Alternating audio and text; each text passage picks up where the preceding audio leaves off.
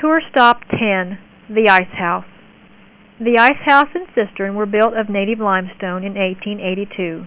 Originally, the doorway was located on the north face of the building. Placing the entrance here denies sunlight from reaching the ice. Some ice houses place the entrance several feet off the ground, because cold air flows downward. An entrance reaching the bottom would therefore allow this cold air to escape. Eventually, this ice house doorway was moved to the south side to support the changing needs of the ranch and was converted to a garage. The winters were colder in the 1800s, and the Cottonwood River would freeze. There was an ice cutting factory on the river, and large blocks of ice were cut and sold. They were then carried by wagon to the ice house for storage and placed in sawdust and prairie hay for insulation.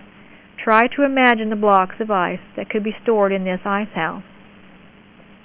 This gave the Jones family access to ice year-round, a luxury for the time. The old saying, "The rich man gets his ice in the summer, and the poor man gets his ice in the winter," may very well ring true in this case. The ice house also sported an 11,000-gallon cistern on its east side. It collected both the natural spring water on the hill, but also any runoff from ice being melted from the ice house, by evidence shown along the east floor of the building. Today, it is being utilized for storage.